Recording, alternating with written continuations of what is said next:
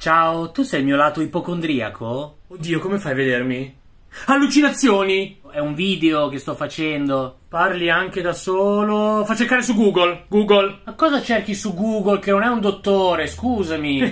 Intanto qui. Ma intanto cosa? Ma smettila! Anche scatti d'ira, molto bene. Ma che scatti d'ira? Sto parlando, scusa! Scatti d'ira, allucinazioni, eloquio disorganizzato.